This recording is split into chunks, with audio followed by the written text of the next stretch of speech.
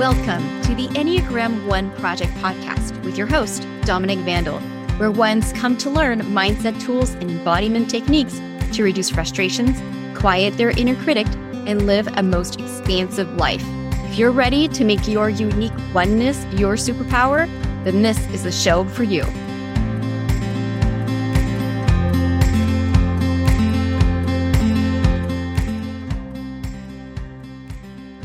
Welcome, everyone. You are listening to the Enneagram One Project podcast, episode 12, Your Best Decisions Start Now. You might be shocked to find out that I won't be giving you a framework for making decisions because here's what I think is true. There is no right or wrong way to make a decision. You want to make a pros and cons list? Do that. You want to make a decision matrix? Awesome. You want to collect all of the data and graph it? Sounds like a plan. Yes, I do have a few tools that I've blended together from various trainings that support my decision making. And I can make a whole episode on those in the future if that's what you like. So let me know over on Instagram at Dominic Vandal, and I'll make an episode later on that. But honestly, frameworks, they're useless without the foundation we'll talk about today. What keeps you from making decisions is not the lack of frameworks. You are a perfectionist. You are Enneagram Type 1s. We invented structure. What keeps you from making decisions is the story you have about decision making. That includes future casting, referring to your past, and the weight you attribute to the decision. That is why the most important thing you can do for yourself is uncovering your decision-making story or stories. I'll guide you to do just that this week. And as usual, if you want to look at the topic in more depth and ask me questions or get coaching on it, you can join the Enneagram One Project Facebook group, where I often add these mini trainings on the topics discussed on the podcast. So the first part of the story we carry about decision making is from the imagination. What do you think is on the other side of making that decision? Let's say that you're a coach and that you want to make a decision about who you want to coach. First decision, right? But can't find a way to make that final decision. What do you think will happen afterwards? You'll actually have to start making offers. And people will say no. And that feels terrible. So staying in decision-making mode is safer. Have you ever wanted to, say, take a cooking class or any other class? You look at the program, it seems perfect. You look at the price, it's in your price point. Everything makes it an easy yes. You probably even did some kind of pros and cons list, and it's clearly leaning on the pros side of things, but you still can't make the decision. Next time this happens, ask yourself, what am I worried will happen after I sign up? If the answer isn't obvious, start imagining going to class. For me, it's always the same worry, so I'll share it with you, see if that brings anything up for you. I'm afraid I'll look like a fool in class. That stops me in my tracks. Not being the good student that's always at least one step ahead and understands perfectly is terrifying for me. I'll keep flip-flopping between really wanting to go to that class and coming up with really good aspects that I need to keep looking up and making sure everything's okay before I sign up, because staying undecided and in research mode is easy. My brain is doing this thing. It's future casting. The pros and cons framework in itself is not enough for me to not have this story about me making this particular decision. That's what's really in the way. Not having the perfect decision-making method. It's the story. The future casting that your brain is doing is normal. It's looking for potential danger, but it's also keeping you where it's safe. Possibly uncomfortable, possibly unpleasant, but safe. Great news. Stories can be changed. And we'll talk about that at the end of today's episode. But let's talk about the other part of the story, and that's the history you have with decision making. There's really two parts to this, so let's take it slow. The first part is the actual consequence of past decisions. And I say consequence, but really it could be good or bad, just whatever happened after you made the decision. And the second is the history of how you've treated yourself in the past for those consequences. Say you are making a decision about buying a piece of furniture. No big deal, right? Easy search, find something you like, maybe do a little comparing for price and all of that, and then make a decision. What if you've purchased a lot of furniture in the past that you've not liked and regret purchasing? Does that change the ease of making that decision a little? What if you not only regretted buying that furniture, but you also blamed yourself for accruing more debt? Ouch. I can see how difficult it would be to make a final call on any furniture now based on what you think of your furniture buying history. You make it mean that you make horrible choices and you treat yourself poorly because you think you should know better. The perfect spouse, the perfect adult would not ever have made those purchases. I'm exaggerating a little, but that was me for a while. See, I had wanted to homeschool our children. And so we bought all of these shelves and had it all set up.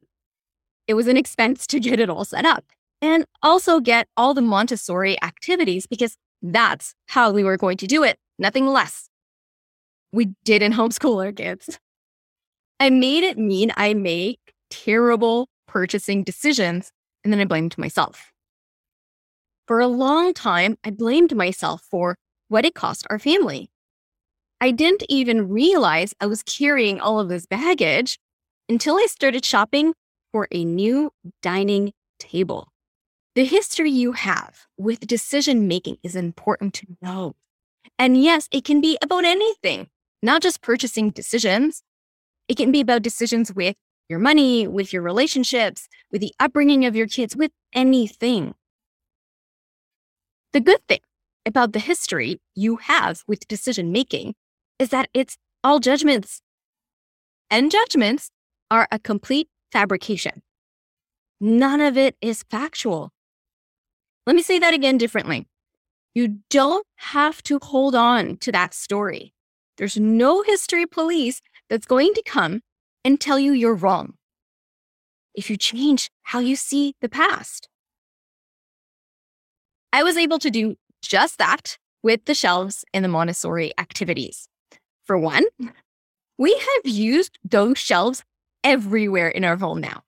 They currently reside in a mudroom closet as an extra pantry and in our kids' closets to organize their clothes. Yes, I didn't do with them what I thought I'd do with them, but I've been resourceful in how I use them over and over again in different spaces over the years. When I focus on that, I think I'm very good at making purchasing decisions. Not only am I good at making the decisions, but I'm also good at adjusting afterwards with whatever happens, those consequences. I invite you to do the same. What's the upside of a part of a past decision you've been carrying guilt about? Can you slowly get to a place where you can let go at least some of the story that is holding you back today? We have these two extremes where the brain is looking to the past to hold you back now from making decisions, or it's looking to the future. In both instances, creating monsters where they don't exist, seeing things as threats when they're not happening right now in this moment. This leads me to the last part of the story you have about making decisions. And it's the overall weight you give this particular decision. Many of us perfectionists are prone to all or nothing thinking. How often do you catch yourself using words like always and never? It can be sneakier than that too. For instance, I've noticed myself thinking, everything will change after this. And there's no going back. Very dramatic, of course. Is that ever really true? Better yet, isn't that always true? Yes, I did use the word always, I'm aware. But what I mean is everything is always changing. This is no exception. You can never go back in time. Making this decision won't change that. So I'm using something factual that you can never go back, that things are always different a moment after it's happened, as though that should stop me from making a decision. The other way I've seen this with myself and my clients is this idea that this will have to be the decision that you make about that thing and that you can never change it. I have lifted the weight of many decisions by simply adding "for now" at the end of my decision or beginning. I am choosing to do it this way for now. Whew. That opens things up. It's no longer the most serious thing in the world. For now, I am choosing to eat less meat, less dairy, whatever. For now, I am choosing to take walks before I pick up my kids from school. Not saying I'm doing any of those things, but it's much easier to make the decision and follow through when I sit in the truth that I can reassess whenever I want. So what can you possibly make a decision mean? And how could that be in your way of making a decision? I want you to think about a decision you are currently trying to make. What are some of the thoughts that follow along in your brain when you just bring it up in top of mind? There's a right decision to make. There's a decision that's better for everyone. If I go in one direction, I'm being selfish. If I go in another direction, I'm not decisive enough. The list could go on, of course. A decision in and of itself is none of those things. Those are all appraisals that I can choose to make and then carry about that decision.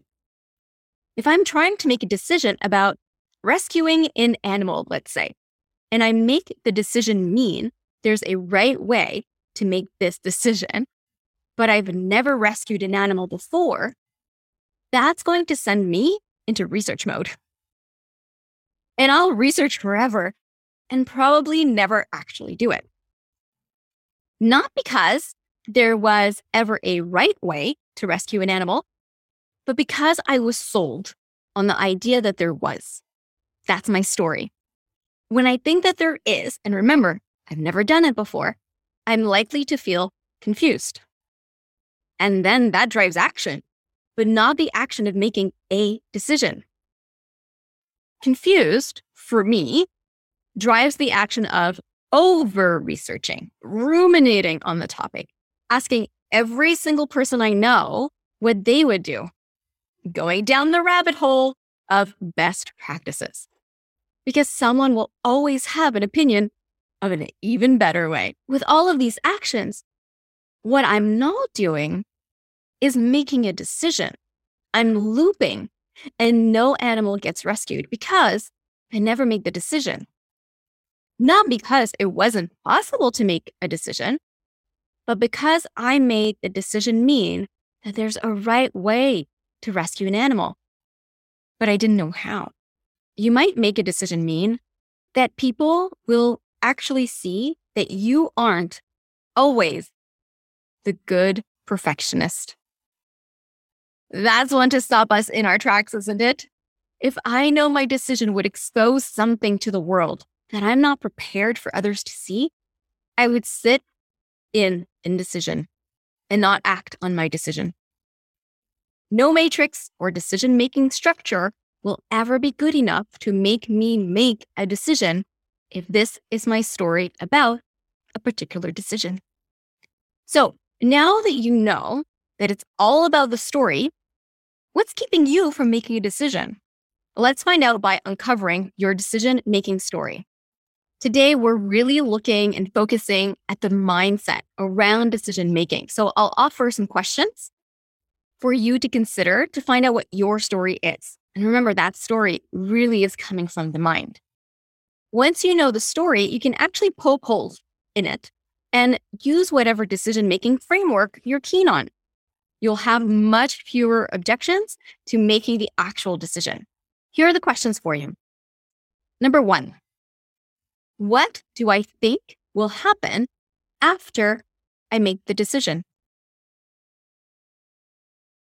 Question 2, what am I even slightly concerned about from what I think will happen after I make the decision? Number 3, what is a past decision I feel icky about? Maybe guilty or responsible.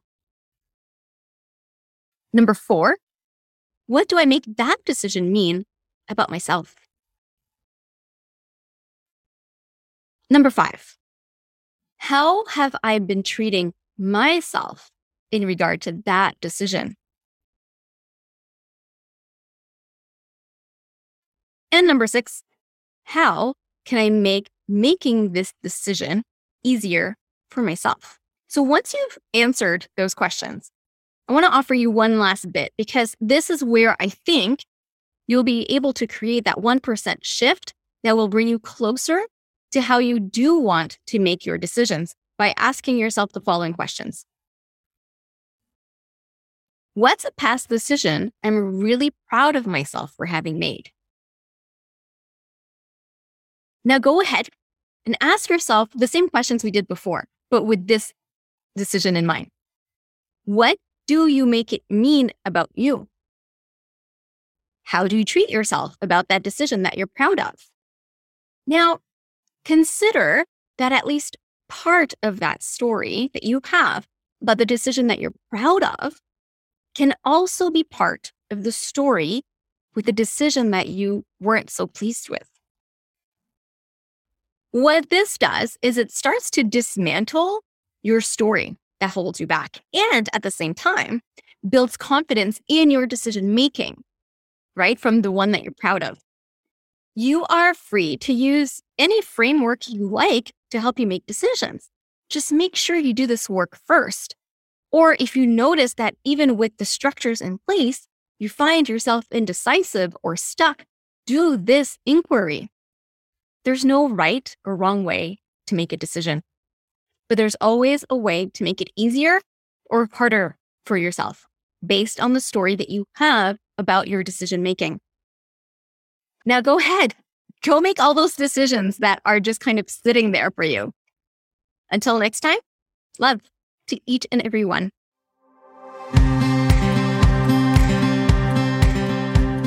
Thank you so much for listening to the Enneagram One Project podcast, your go-to podcast for all things one. Now, if you're wanting to integrate what you're learning here and be supported by your very own personal Enneagram One life coach, then I invite you to head over to my website, DominiqueVandal.com. DominiqueVandal. Look at the very top of the page for the Work With Me tab. I'd love to be the one in your corner, helping you to navigate your oneness. Let's make it your superpower.